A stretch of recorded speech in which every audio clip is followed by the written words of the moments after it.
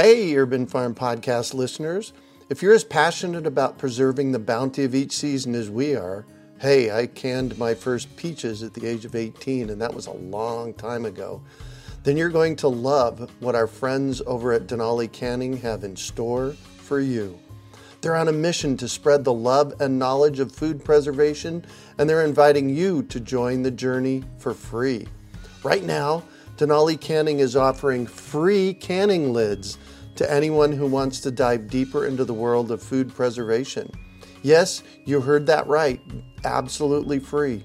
It's the perfect opportunity for both seasoned canners and those curious about starting.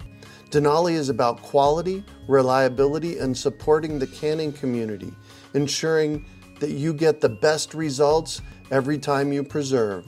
So why not give it a try?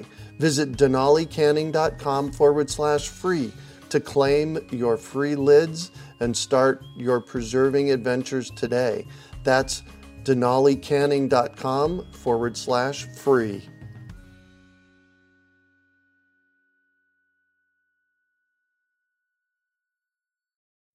Greetings, urban farmers, gardeners, and healthy food visionaries. Greg Peterson here, and welcome to the 272nd episode of the Urban Farm Podcast, where 3 days a week we work together educating and inspiring you to become part of your food revolution.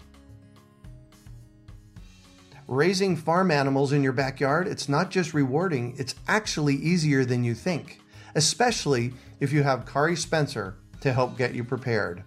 Just text chickens to 33444 or visit backyardfarmanimals.com to receive our free webinar on how to grow chickens, goats, and more, promote biodiversity, and put your backyard animals to work.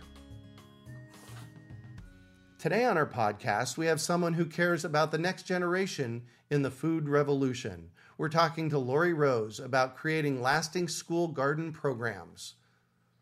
Lori is a college instructor for biology, nutrition, herbal, and wellness classes, as well as a board-certified nutrition professional and holistic nutrition consultant, registered herbalist, and holistic health coach. She has also created, developed, and instructs in the Hill College Holistic Wellness Pathway Program in Cleburne, Texas. Lori is a wife and mother, city class teacher, and passionate Zumba dancer. She loves spreading love and light and helping others feel great on the inside and out so they can live their dreams. When not doing all that, she is an organic gardener of vegetables, fruits, and medicinal herbs at home and at the Hill School Garden. Welcome to the show today, Lori. Hi, I'm so excited to be here. Oh my gosh, and I love your energy. I'm excited to have you. Thank you. I shared a bit about you. Can you fill in the blanks for us and share more about the path you took to get where you're at today? Oh, yes. I actually love this story, and I love telling it in all of my different arenas. I wear a lot of hats, and one of the hats I wear is I'm a college biology instructor. And I really believe in problem-based learning, not just sitting there and listening, but being very hands-on, which, you can imagine being a gardener. Yes. And as part of my biology 2 lesson about plants, I had my students pretend to create a community garden and make brochures for the pretend community garden and learn all about how to grow these plants. And after several semesters of my students saying, hold on, you mean we're not really creating a garden? And they were complaining that this garden was fake. I was like, okay, guys, I think I'm hearing that you want to build a real garden. The only problem was I was only a gardener at heart and not in practice. And so this really required me, like after this, I had to go take a gardening class. I took square foot gardening classes and permaculture classes. I had to learn how to garden in order to teach my biology students to have a real garden every semester. And it just so happened through serendipity that my yoga teacher, my kids' yoga teacher, had gotten a grant to build a school garden, but she didn't know how to build a school garden. Yeah, she had no idea how to garden. So here I have this grant, I have the money, now I've taught myself how to garden, and it just went from there. I started having my students every semester build a real garden at a school, create brochures for those schools, and now I had me learn how to garden, every semester my college biology students learn how to garden, and every elementary school student at that school learns how to garden. And this is repeated every semester. So this really wasn't born of my ideas other than creative teaching. It was born of my students complaining at me. Hold on. Yeah. I've got chills all the way down to my toes right now. I love it. Yeah. So if I heard you right, and I'm quite sure I did, every semester, your biology students take on a different grade school and put in a school garden. Absolutely. So, oh my gosh, that's amazing. Yeah. So since this has started, every elementary school in the town where I live now has a school garden. And this coming semester, this fall, we've actually had to expand into nearby communities because we've run out of schools to plant gardens in. Nice. Yeah. I have to tell you something. My teacher, Larry Santoyo, he's a permaculture teacher, one of my permaculture teachers. He's amazing. And he always tells people to go out and do epic out in the world. Yeah. Do epic manure out in the world. You guys can imagine what goes there, right? And so when I'm doing this podcast, I'm always looking for epic. And I have to say, when I start getting tingles all the way down to my toes, I know there's epic. I know we're in the presence of epic. Congratulations. That is amazing. Thank you so much. And yeah, it didn't end there. So that whole new pathway into building real gardens for schools led me into a path of herbalism, which I had no idea I was interested in. But I was planting all of these companion plants, right, in these school gardens. So I had sage and thyme and all of this stuff. I had no idea how to use it.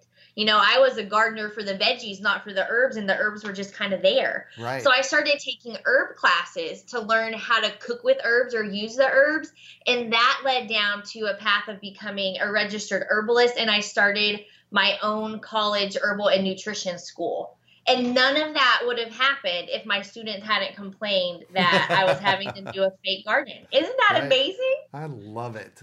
I love it. And you know, one of the things I love the most is that you listened. Yeah, I have really made that a goal of mine. I listen to my students. I listen to my children. I really think that as adults, we kind of have this superiority complex that unless you're over a certain age, you don't have any good ideas. But really, the young people, especially children, they haven't learned to be disconnected yet. And you know, they're still in tune with their dreams and with the earth. So I make it a point to always listen to kids and what they have to say. Yeah. Wow. So how many of these school gardens have you put in? Yeah. So at this point, we've done 8. And then we have one lined up for the fall and lined up for the spring. So by the time spring 2018 runs around, that'll be 10 school gardens. 10 school gardens. Wow. That's so exciting. And it just keeps going because I keep having biology classes, right? So I keep having to search for more schools to plant in. And you know that because I worked it into my curriculum, that sort of alleviates a tendency to get burnt out or be like, okay, I can't do this anymore. Right. Like it demands me to keep going and spreading those school gardens. Wow. Cool. So tell me, what kind of a difference have you seen in, let's start with your biology students. What kind of difference have you seen with your biology students around this? You know, what's great about that question is that my biology students, it's biology for majors, but I still get a lot of non-majors because we're a community college and they're just trying to get their credits. Right. And so they're not really super nerdy about biology like I am. And I see them, I've had quotes from students saying that that was the pivotal moment of their college career, or that was the most meaningful activity they've done in their entire life, because they get to go out with, 500 elementary school students and like kindergartners and pre-Kers and teach them how to plant a garden. So they say that it connects them to their community. And I've had tons of my students go on and plant gardens at home, plant gardens at their churches. And so it's just empowering. It gives them a skill that really our generation doesn't have. And they run with it because I think we all have an inherent desire to connect with our food, to know where our food comes from. And it's kind of awesome watching your food grow and knowing where your food comes from. Oh, yeah. So I'm going to put you on the spot here. Okay, yay. I want you to think about that one student. And I'm not talking the grade school students yet. We're going to come to them here in a minute. But that one student of yours, your one biology student of yours, that when you think about it, you just know and think and see epic from their experience here. Tell us about that person. I love this. So, I think this student already had the tendency to really be connected to the earth and kind of go down this path. Mm-hmm. But one of my students, I'm not even sure if they were a biology major before this, but they went on to get their permaculture degree. They went on to a 4-year college in the area and built a permaculture garden at that college. Mm-hmm. And then now they're a master naturalist and they're getting their master's degree. And it's sort of, it became their pathway. And one of my teachers said this quote. He was like, I don't really want to be sustainable. I want to be abundant. I don't want to have to be the only teacher here. I want to teach teachers because there's only one of me, right? Right. And so when you see that effort being created and expanded to other communities, then it's really rewarding and it kind of takes the pressure off. Like, okay, I can just still keep doing what I can do. Yeah. And all of these people are being empowered to go out and spread this skill and this knowledge. Yeah. Exactly. So you brought up a good point about the word sustainability. And my listeners know I'm not a great big fan of sustainability. I see it as a stopgap measure between doing nothing and doing what we really need to be doing, which, as your student said, creating abundance. It's also creating regenerative systems rather than sustainable systems, because sustainable just sustains the mess that we've created. It doesn't create anything new. Absolutely. Yeah. And I think what his word actually was, and you just reminded me of it, was redundant. I want to create redundance. I want to create more people doing what I'm doing in other places. Yeah. Yeah, exactly. Wow. How cool is that? So I'm going to go down another pathway with you. I want to know about that school. When you think about the 8 schools that you've put gardens at, was there a magical experience that happened at one of them that like told you into your heart that, you know what, this is what I'm supposed to be doing, and it brought you to tears maybe? Okay, so I can't even just pick one moment because every semester it feels like that. Like the kids get out there, they're little kids, and I think I have a moment. Okay, so I expected these kids to get hot and tired and complain because, like, I teach college students and they're not really into anything. Right. But when I get out there, it was the second school garden we planted. And we were planting trees and fruit bushes and huge square foot gardens. And I kept saying, do you guys need a break? Do you guys need a break? And the elementary school students were encouraging my college students to keep going. They're like, no, we're not stopping. And they're sweating and they're covered in dirt. And like, they want to do it. They weren't working hard. They were having fun. Yeah. They were doing what their souls told them they should be doing. And they complain when their teachers don't take them out to the garden every day. It's where they want to be. Yeah. And it's so rewarding to watch 4-year-olds all the way to 10-year-olds obtain this skill from planting. They turn a grass field into a 6-bed square foot garden in just 3 hours. And it's seriously magical.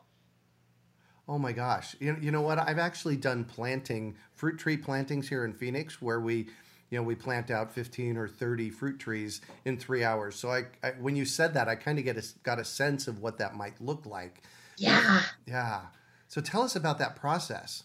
Oh, it's it's a beautiful chaos. And if you know teachers don't like chaos. It's the thing that they try to avoid as much as possible. Yeah. And so I have to go into these elementary school teachers ahead of school garden day and say, you guys, it's going to be insane. I got this. If you start to get stressed, just turn around and quit looking because it's going to be fine.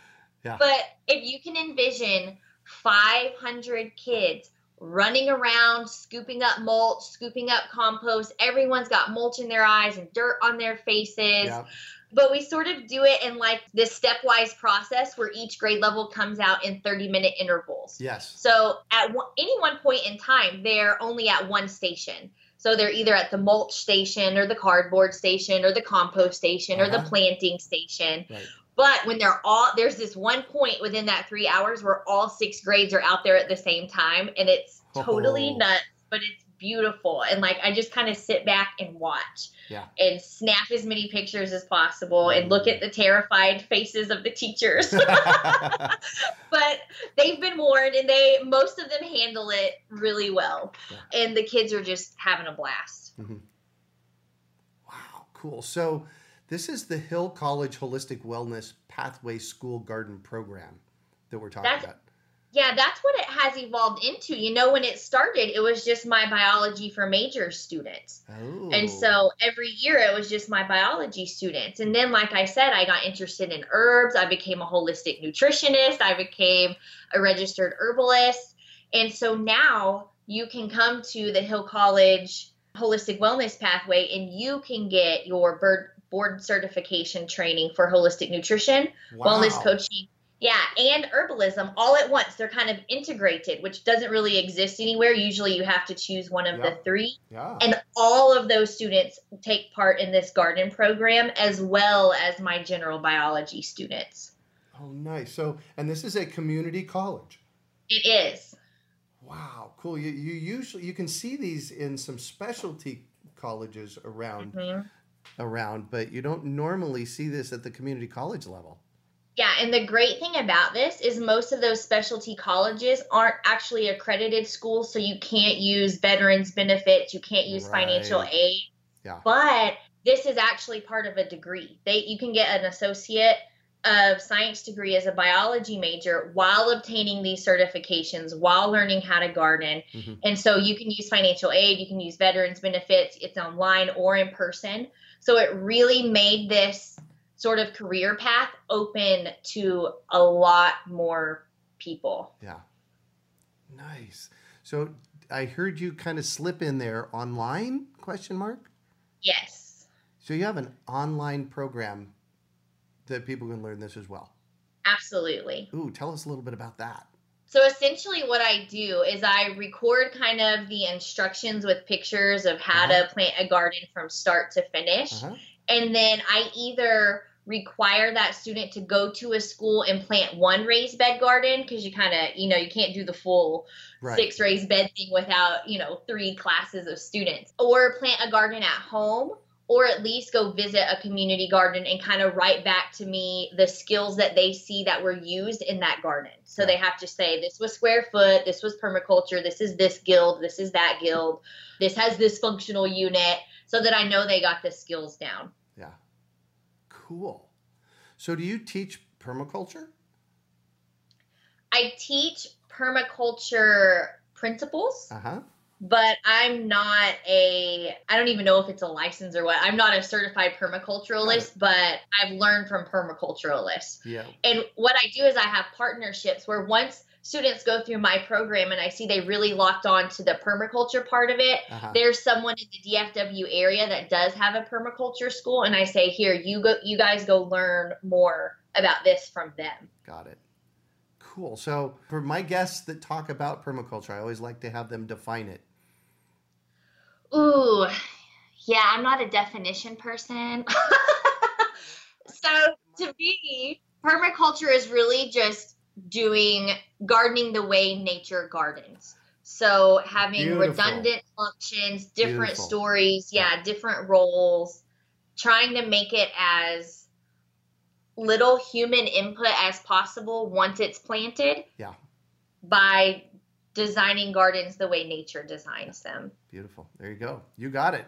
And I don't know if I passed the test with that, but no, you did. You're doing great. Are you kidding? Absolutely. Absolutely.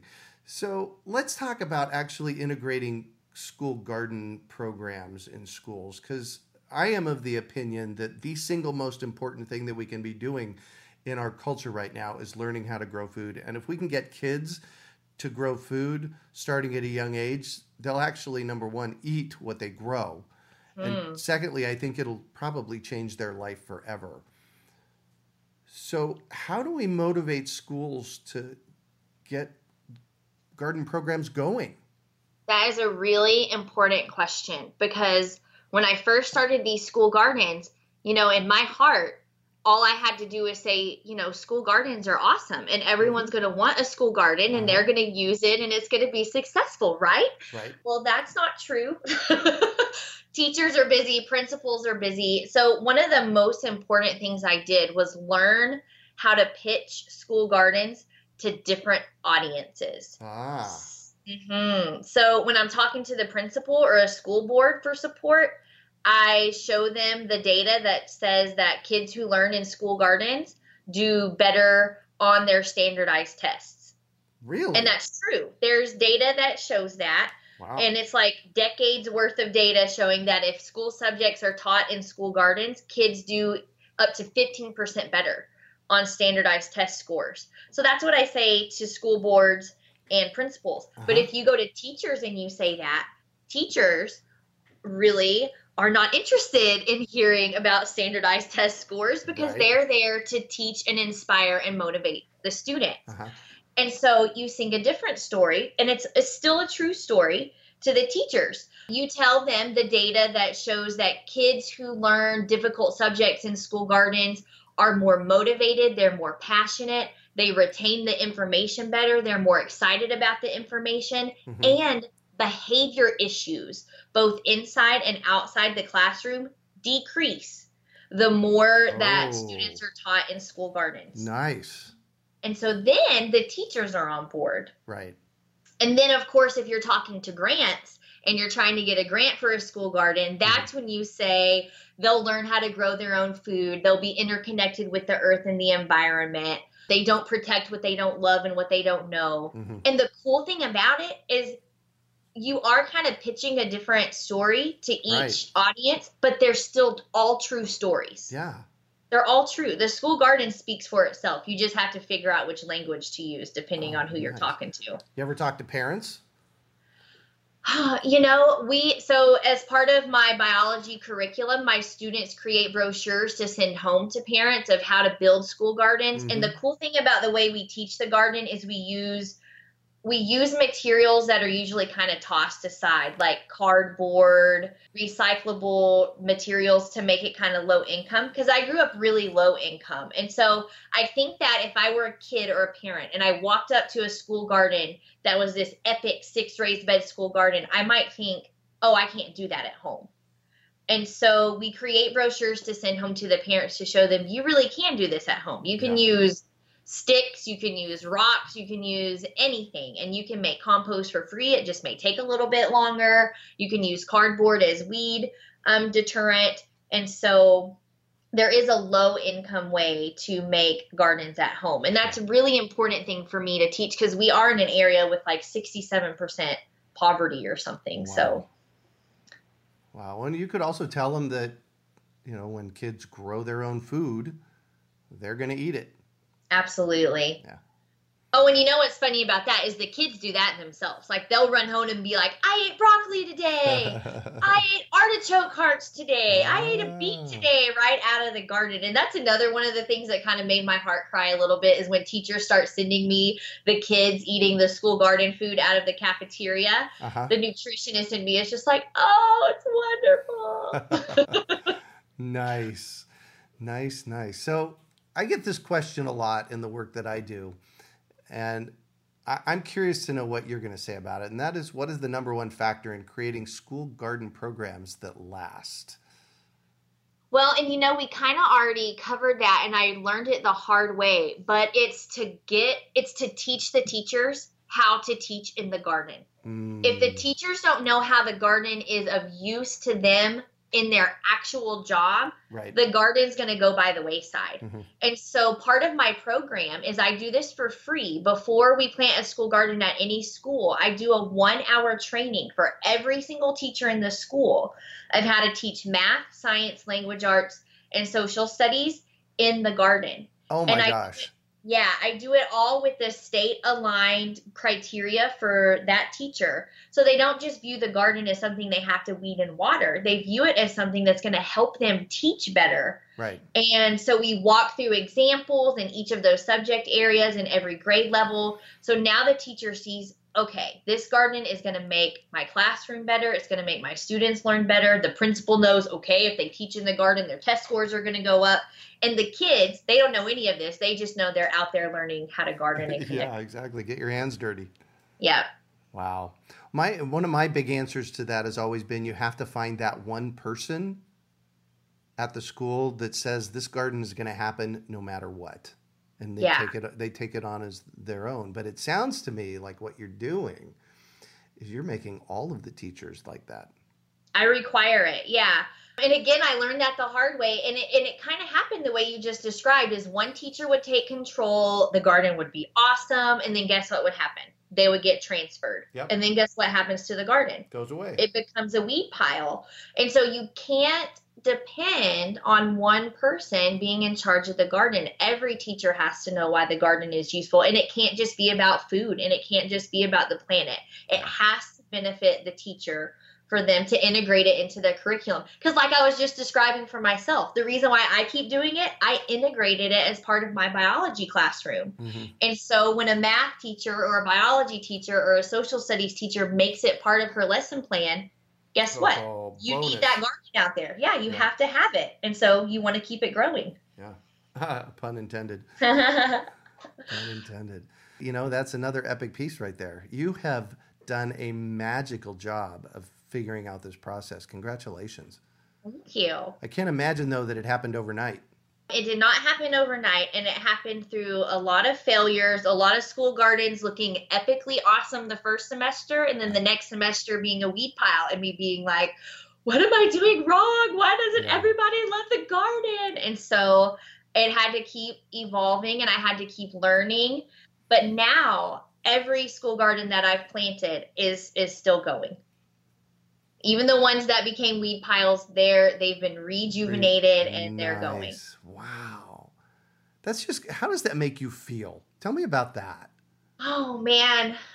If I give myself a moment to stop and think about it, because usually I'm just too busy, I'm just going. Right. But it really is kind of an amazing success story. If I think about the number of college students, the number of teachers, the number of elementary school students, it's pretty cool.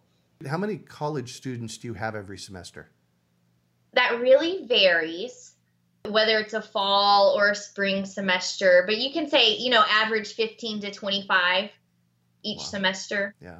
Yeah, just each semester. And now I'm bringing on my nutrition students and my herbal students. Mm-hmm. So the number just keeps growing. Nice. Well, and I can so hear the joy in your voice to do this. It is. Some people ask, what's your skill? And I'm like, I think it's just passion. Like, I'm just passionate about everything that I do, whether it's food or herbs or, painting a wall. Right. And I do everything that I do passionately. And it's not pretend. It's just kind of the way I work. Yeah. There's a few people out there that truly get to a place in their life where they're absolutely no, this is what I'm supposed to be doing. I can see that in you. Thank you. Yeah. So I'm going to shift on you, and I would like for you to talk about a time you failed, how you overcame that failure, and what you might have learned from it. I love that question because I think one of the most important things I have learned is to embrace the freedom to fail. And so I think a lot of the accomplishments that I have achieved is because I have embraced the fact that I might fail, and I do fail. And I started to explain one of those failures a minute ago is when I first started this school garden program, I thought it was going to be the most awesome thing in the world just by existing. And really, that didn't turn out to be true. It turned out that semester after semester, the gardens would start to go by the wayside as the teacher in charge would transfer or everybody got busy.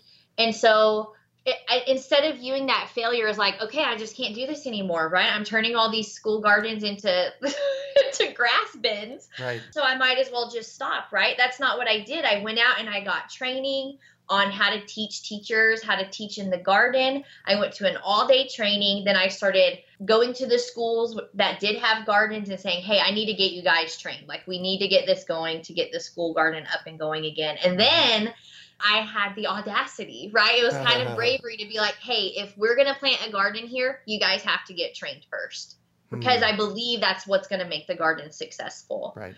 And I really think it's just the perception of a failure is just a message instead of a stopping point.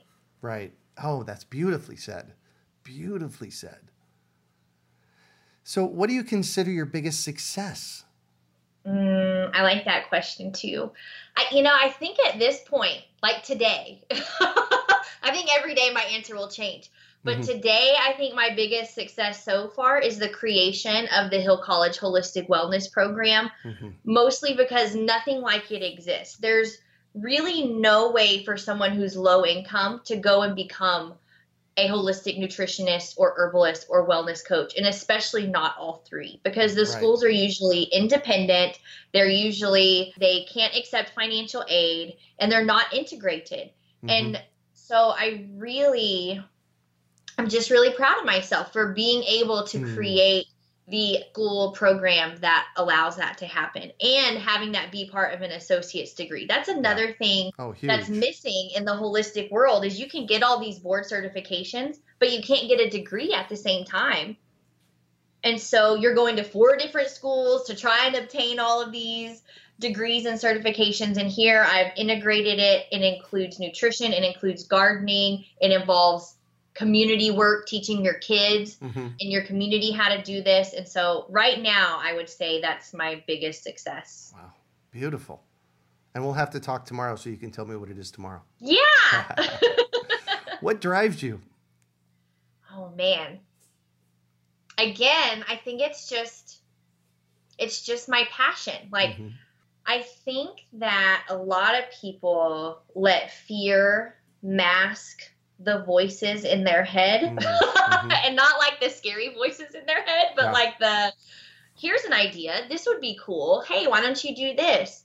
And so once I started to embrace fear and failure, and to just try every idea, knowing that if it failed, that's okay, and that it can keep going if you want it to, then my ability to listen to those ideas with a passion and just to follow those dreams is what drives me. And, I say on my blog that I really do feel like my purpose on this planet is to help people follow their own dreams. Like, I don't want people to follow my dreams. I want them to be able to do the same thing, face their fears, find their authentic selves, and follow their dreams. And I just think that the way I do that is through helping people reconnect with the earth and reconnect with their health.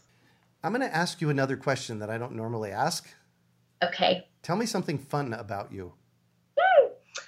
Well, something fun about me. Now, if you ask my kids this, they'd be like, nothing. Something fun about me. I'm not afraid to be silly. Like, okay, here's a great story. I love to Zumba dance. And if you come to Zumba and you look at me versus all the rest of the people in the class, you might think I'm a crazy person. Because if I'm going to dance, I'm going to dance. Yeah. Like, I'm going to get into it. I'm going to get tired. I'm going to dance my butt off. And one time my sister came to Zumba with me, and she's like, you may not be as tired if you didn't go so crazy out there. That's the whole point, isn't it? Like, what's the point? Yeah. So I think just something fun about me is my ability to really get into whatever it is I'm doing. Yeah, I can tell. I kind of knew the answer to this question before I asked it. I wouldn't have framed it out exactly this way, but this is what I would have come up with, because I can hear it in your voice and how much fun you're having with us in this conversation. Yeah, I do. You love life. I do. If I can focus and get all of my to-do list and my busyness out of my head and just be in one place in one time when I'm really in that zone, then I'm loving life. Yeah. I say this often in my life because I'm kind of a cheery guy out in the world. And, I was at the coffee house the other day, and the woman behind the counter said, "Wow, you're awfully cheery today." And I said, "Well, you know what? I have a choice every morning when I get up. Mm-hmm. Am I going to be happy or not? Yep. And, it's a powerful choice. Yeah, and I have a very melancholy child, and so as you can imagine, we kind of clash. Yeah. I clash with anyone melancholy, just because I think I'm too much for those people, you know. Mm-hmm. But I that's exactly the speech I give her many times a day. Like, what kind of day do you want to have? Like, Mm-hmm. you get to decide that. Yeah. Well, you mentioned the too much part. So I was at that same coffee house, and it's Lucy's, the one I hang out near my house here. And it was early in the morning. It was like 7:30 in the morning about a month ago. And I walked in and I was all cheery, and this woman in front of me in line just had this grayness over her. And, I said hi to her and I said hi to the people. And she looked at me and she said, "You're far too cheery. You need to stop it." And she was Hmm. serious. It's like, well, okay, good. Thank you. And that's not me. Yeah. So pick your happy. That's really my big message out in the world. And it sounds like it is yours too. Absolutely. Yeah, and it's important for me to remember that those that are approaching life with that perspective, Hmm. it's not my fault. Right. Like, I don't Yeah. have to stop shining Yep. because they don't want to. Yeah. Yeah. And that was one of my big lessons about 10 years ago, is what somebody thinks of me is none of my business. I think there's Yes. probably a book out there called that, but we Yes. have to get really clear that when we're happy in the world or when we're, you know, unhappy in the world, it's like, whatever you're thinking about me, it's like really none of my business. And so, Yeah. That was one of the most helpful quotes I'd ever heard. Probably mhm, about 5 years ago is when I heard that, and yeah, it definitely changed the way I deal with a lot of things. yeah, yeah, absolutely. So if you could recommend one book for our listeners, what would it be and why? Ooh, that's such a hard question. I know. I'm a book hoarder, so I'm gonna break the rules a little bit. All So right. Not so surprising. I would it's expect that gonna, out of you. oh yeah, absolutely. That's my MO. So it's gonna sound like a silly book, but this is really what started my whole journey on embracing fear. And it's a children's book called Jonathan James and the What If Monster. Oh And I my gosh. actually have a podcast interview with the author of that book.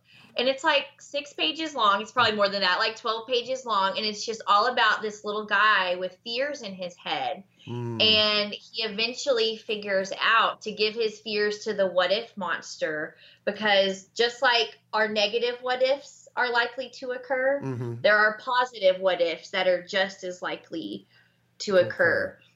And when I went to a book signing with that author and she told her story, I was in this room surrounded by little kids, and I was the only adult, and I'm sitting there bawling because her message was that it's okay to fail Yeah. and it's okay to be scared. And I grew up in this perfectionist world thinking everything had to be perfect, and I wasn't going to do Mm, anything unless I could right. do it perfectly. Yeah. And that book, I read it to every single one of my college students. I'm like, I'm going to start this first class with a kids book, Hmm. not because you're kids, but because this is an important message for Yeah. everybody. Yeah. Wow.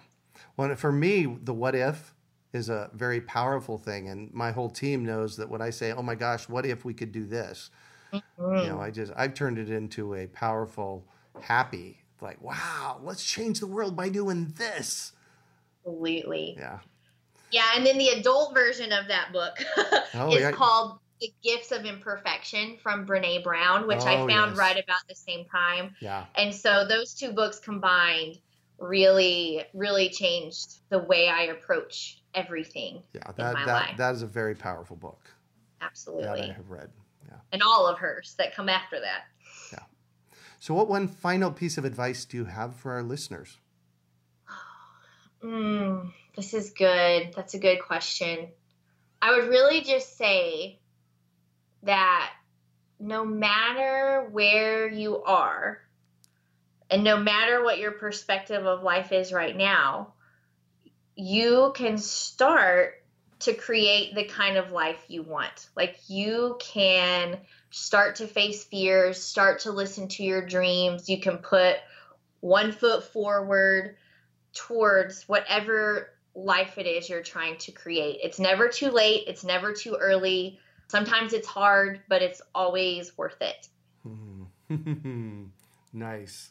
I love that. It's always worth it. Oh, it's always worth it. Always worth it. Even when it sucks. Yeah. Then it's worth it. Yeah, exactly. Well, thank you so much for joining us on the show today, Lori. Thank you. It was an honor to be here, and this was just such a fun conversation. It was. Oh my gosh, absolutely. So we're not quite done yet, because I need you to tell us about your podcast, because I want to listen to your podcast. Tell me about your podcast. Where can people find out about it? What do you talk about on it?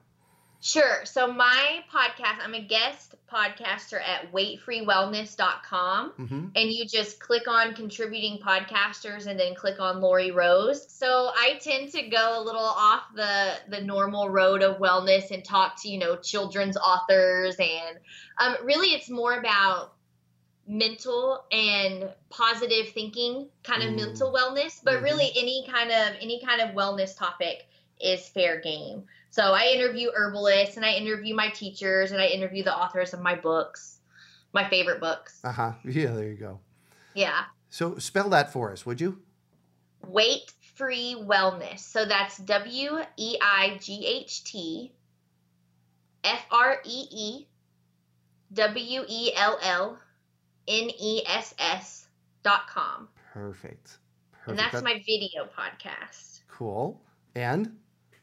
And then my blog, where I talk about nutrition and herbal stuff, that is LoriRoseHolistic.wordpress.com. Mm-hmm. Perfect. And I'm sure we can find you on some of the social media platforms. Yes, on Facebook, I'm just Lori Rose Holistic. And then if you want to learn about the Hill College Holistic Wellness Pathway. Oh, please. Yeah, it's just hillcollege.edu/holistic wellness. Perfect. You can also find show notes from today's podcast at urbanfarm.org/Lori Rose. Well, that's it for today. Thanks for joining us on the Urban Farm Podcast.